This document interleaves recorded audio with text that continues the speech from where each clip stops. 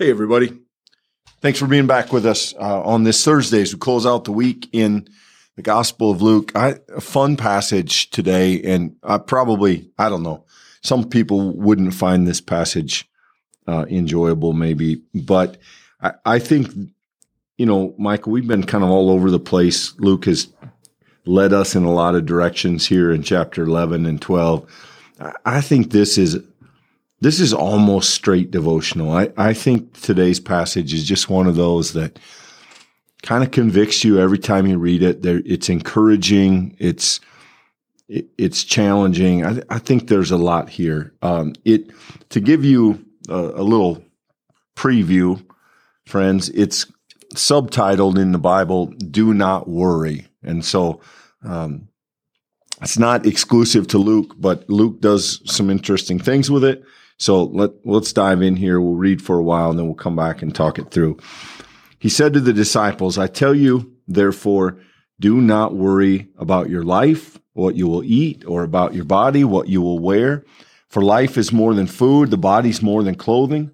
Consider the ravens, they neither sow or reap, but they have neither storehouses nor barn, and yet God feeds them. Of how much more value are you than the birds? And can any of you, by worry, add a single hour to the span of your life? If then you're not able to do a small thing like that, why worry about the rest? Consider the lilies, how they grow. They neither toil nor spin. But I tell you, even Solomon in all his glory was not clothed like one of them. But if God so clothes the grass of the field, which is alive today, tomorrow thrown in the oven, how much more will he clothe you, you of little faith? And do not keep striving for what you are to eat and what you are to drink. And do not keep worrying, for it is the nations of the world that strive after these things.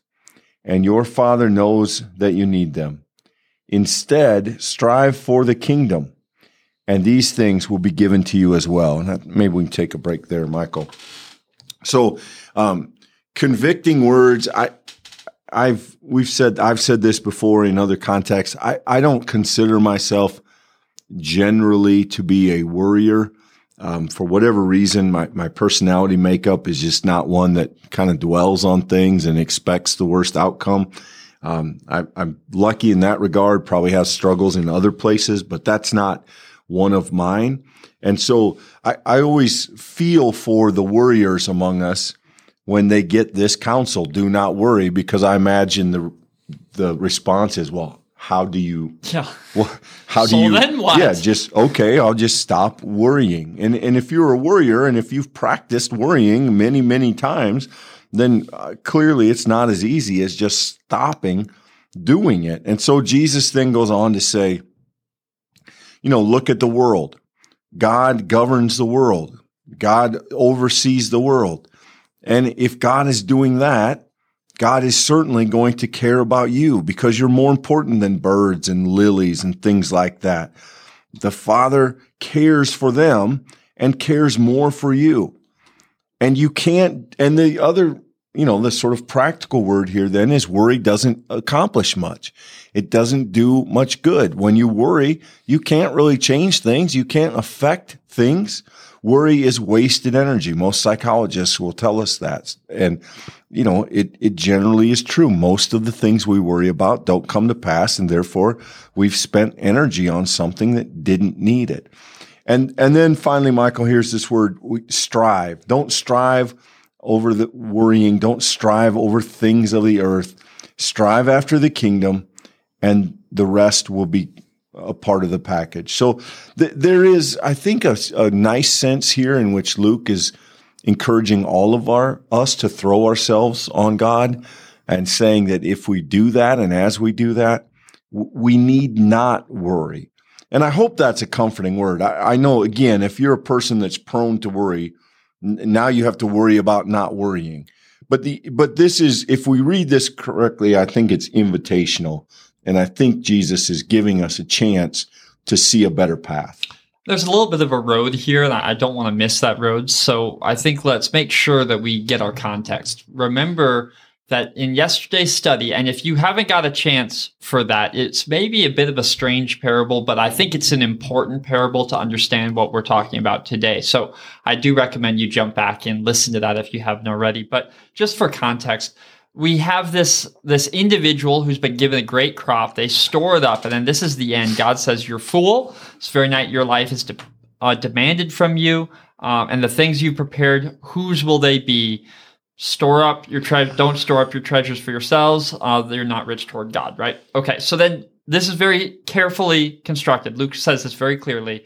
Therefore what? Therefore, because of this idea, those who are storing up the treasures of life are not making themselves rich in God. Therefore, do not worry about your life, what you will eat, or your body, or what you'll wear. I think, Clint, the temptation of a text like this is when we read this very devotional text about do not worry, we take it out of context and we make this a small, shallow word. We say something like, don't worry because worry doesn't benefit anybody. It's just not good, logical thing to do. Okay, well, that's true, but that's not what Luke is trying to tell us Jesus said. No, what he's saying is there's no sense in worrying because God is at the center.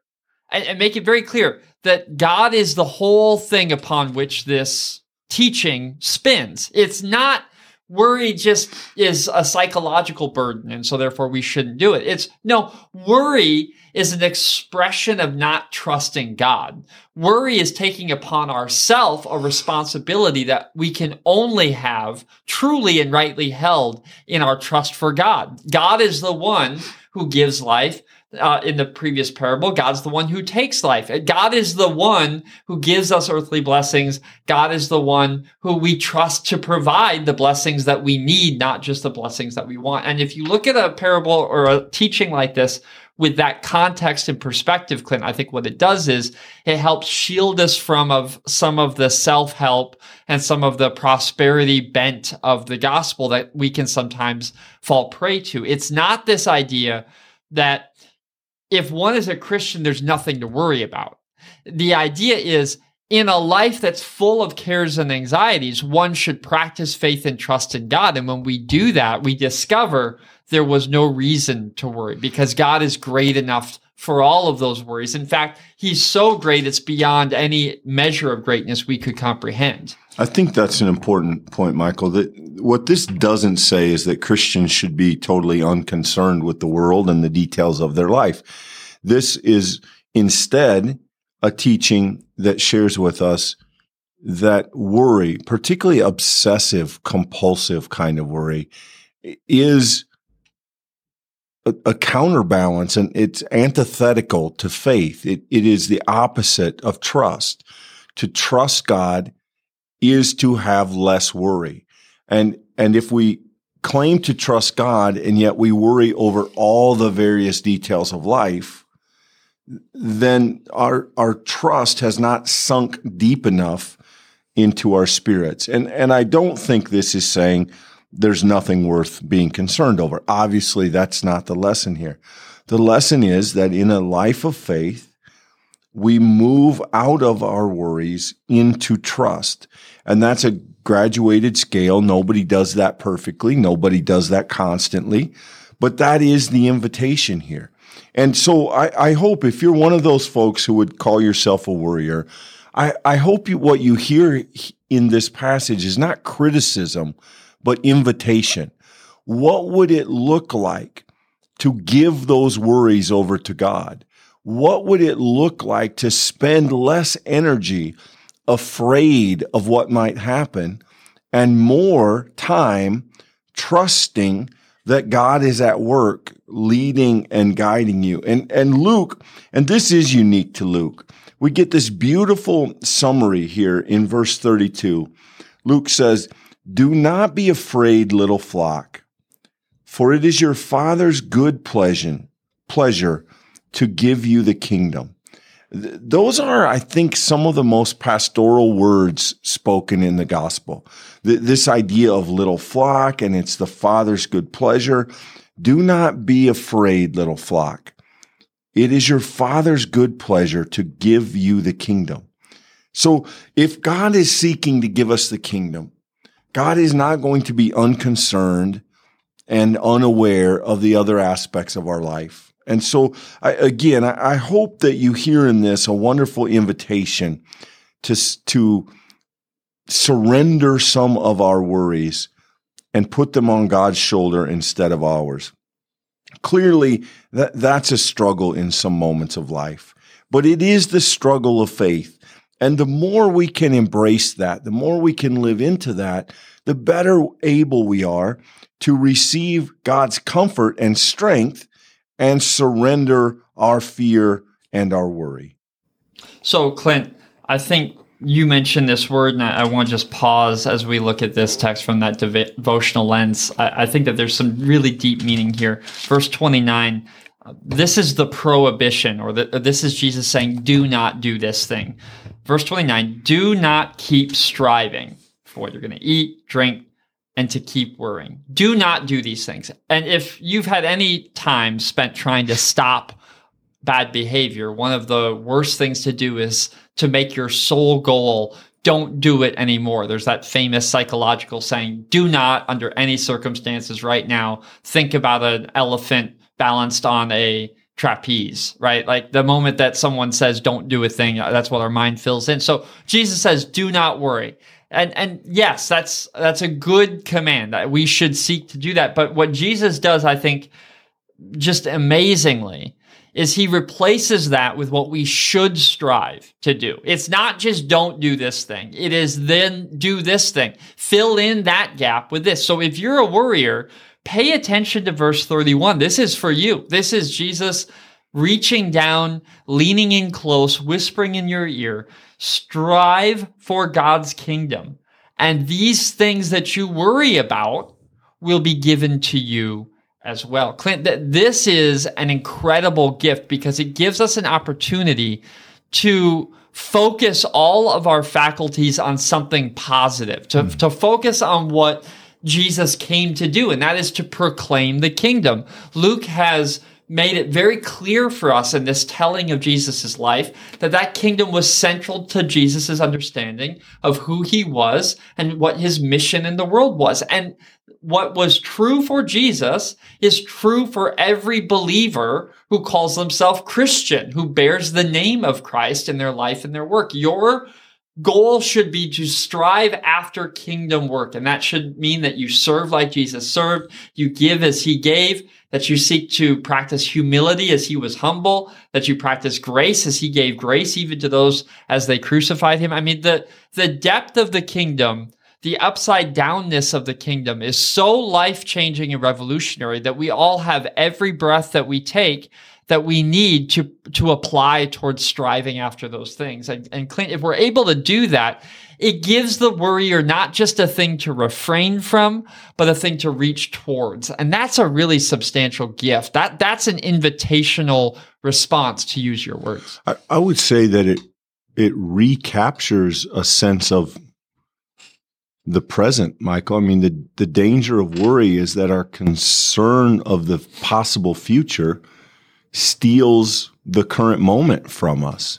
It fills it with something that may or may not happen, and we miss it. We miss out on the presence. And so remembering that the good Father seeks to give us his kingdom, and do not be afraid, little flock, is a beautiful invitation. And Luke takes this in an interesting direction because Luke cares about money and possessions because, as we've told you, that's one of his key themes.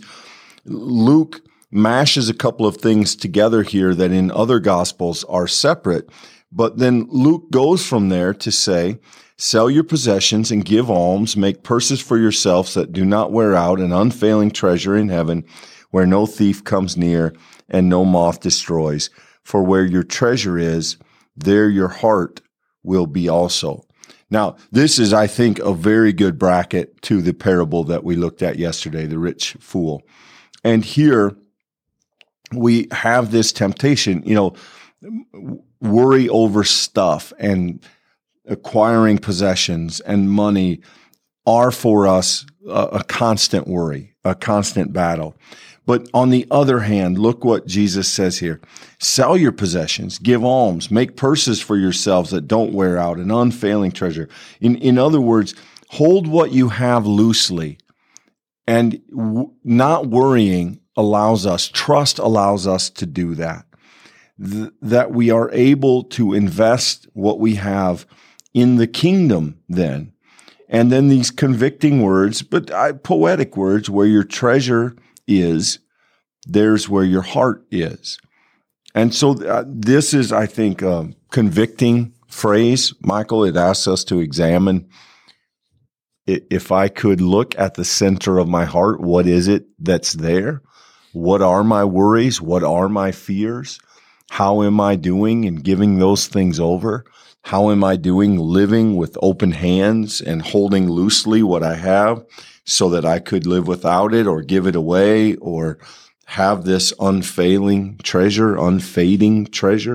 I think, Luke, it's a quick transition, but it's a pretty good transition going from devotional, invitational to the challenge. And I think there's a great takeaway at the end of this passage. I don't think that this is tacked on. I don't think that this is in any way a divergence if you're able and willing to see the implication that at the end of the day, one of the core things that demands our worry is the stuff of life, the perseverance of our life.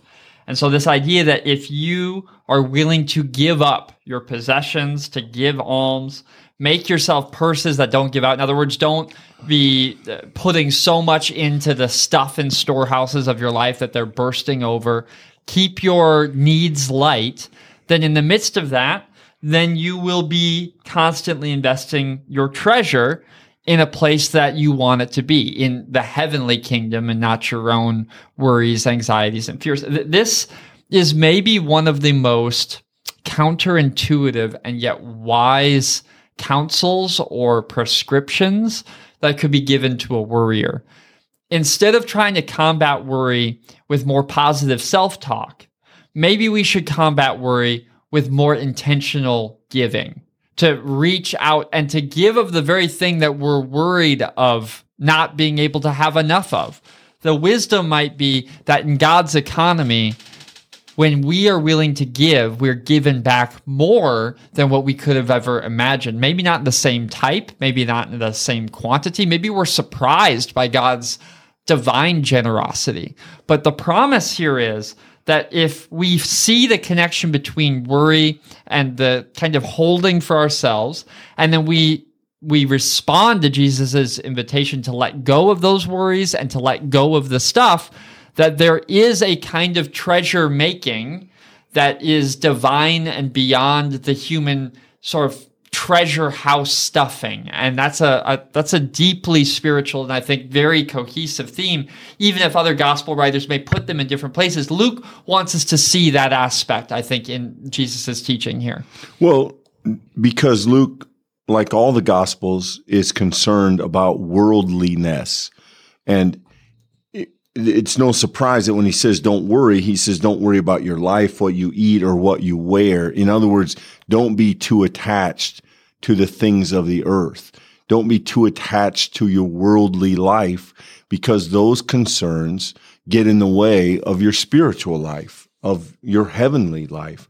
And so as we put our feet in the kingdom and as we try to move the focus of our life to following Christ, we find that we have less to worry about in regard to our earthly situation. And that's, again, that sounds like pressure. Maybe it sounds like critique, and it can be for all of us. But it is at first, I think, a beautiful, wonderful invitation that all of us have to move away from worry and to move toward faith. And this is an extremely powerful, rather short passage. And I think if we listen to it, we do find ourselves convicted, certainly. But I think if we give it a fair hearing, we also hear ourselves encouraged. Clint, I'll be very, very, very brief. It is easy, if you know worry, for this to really hit you like a truck. But if you maybe have been a person who is able to be more laissez-faire in life, maybe you hold things more lightly by personality, we want to make something very clear at the end of this text.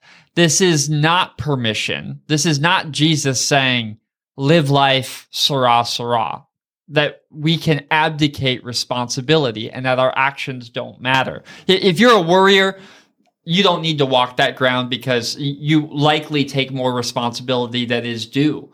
But this is also not Jesus saying, hey, listen, we shouldn't care about doing the right thing or being people of character or standing up for things that matter or doing hard work. That's not the point. The point here is very simply invest your treasure in things that don't rust and things that aren't stolen and things that will accompany you in the life beyond.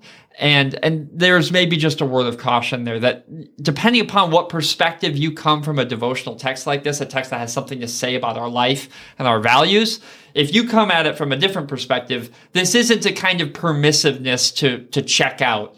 Jesus is clearly not making that claim throughout this whole gospel. No, absolutely not. The preceding passage was about a guy who had more than enough, and he said, I'm going to take it easy, eat, drink, and be merry, and God told him he was a fool. Right. I mean, you can't.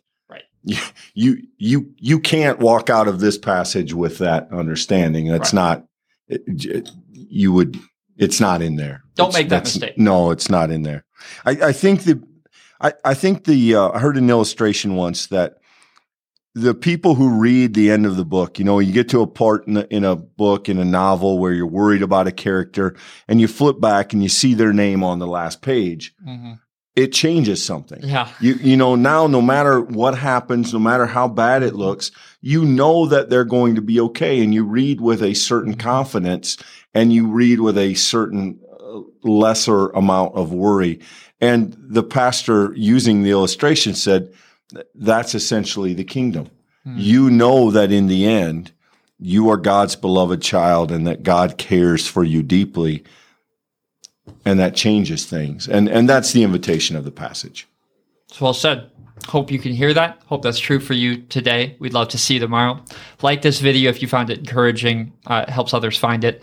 And we look forward to continuing the study together as we continue on Monday. See you Monday.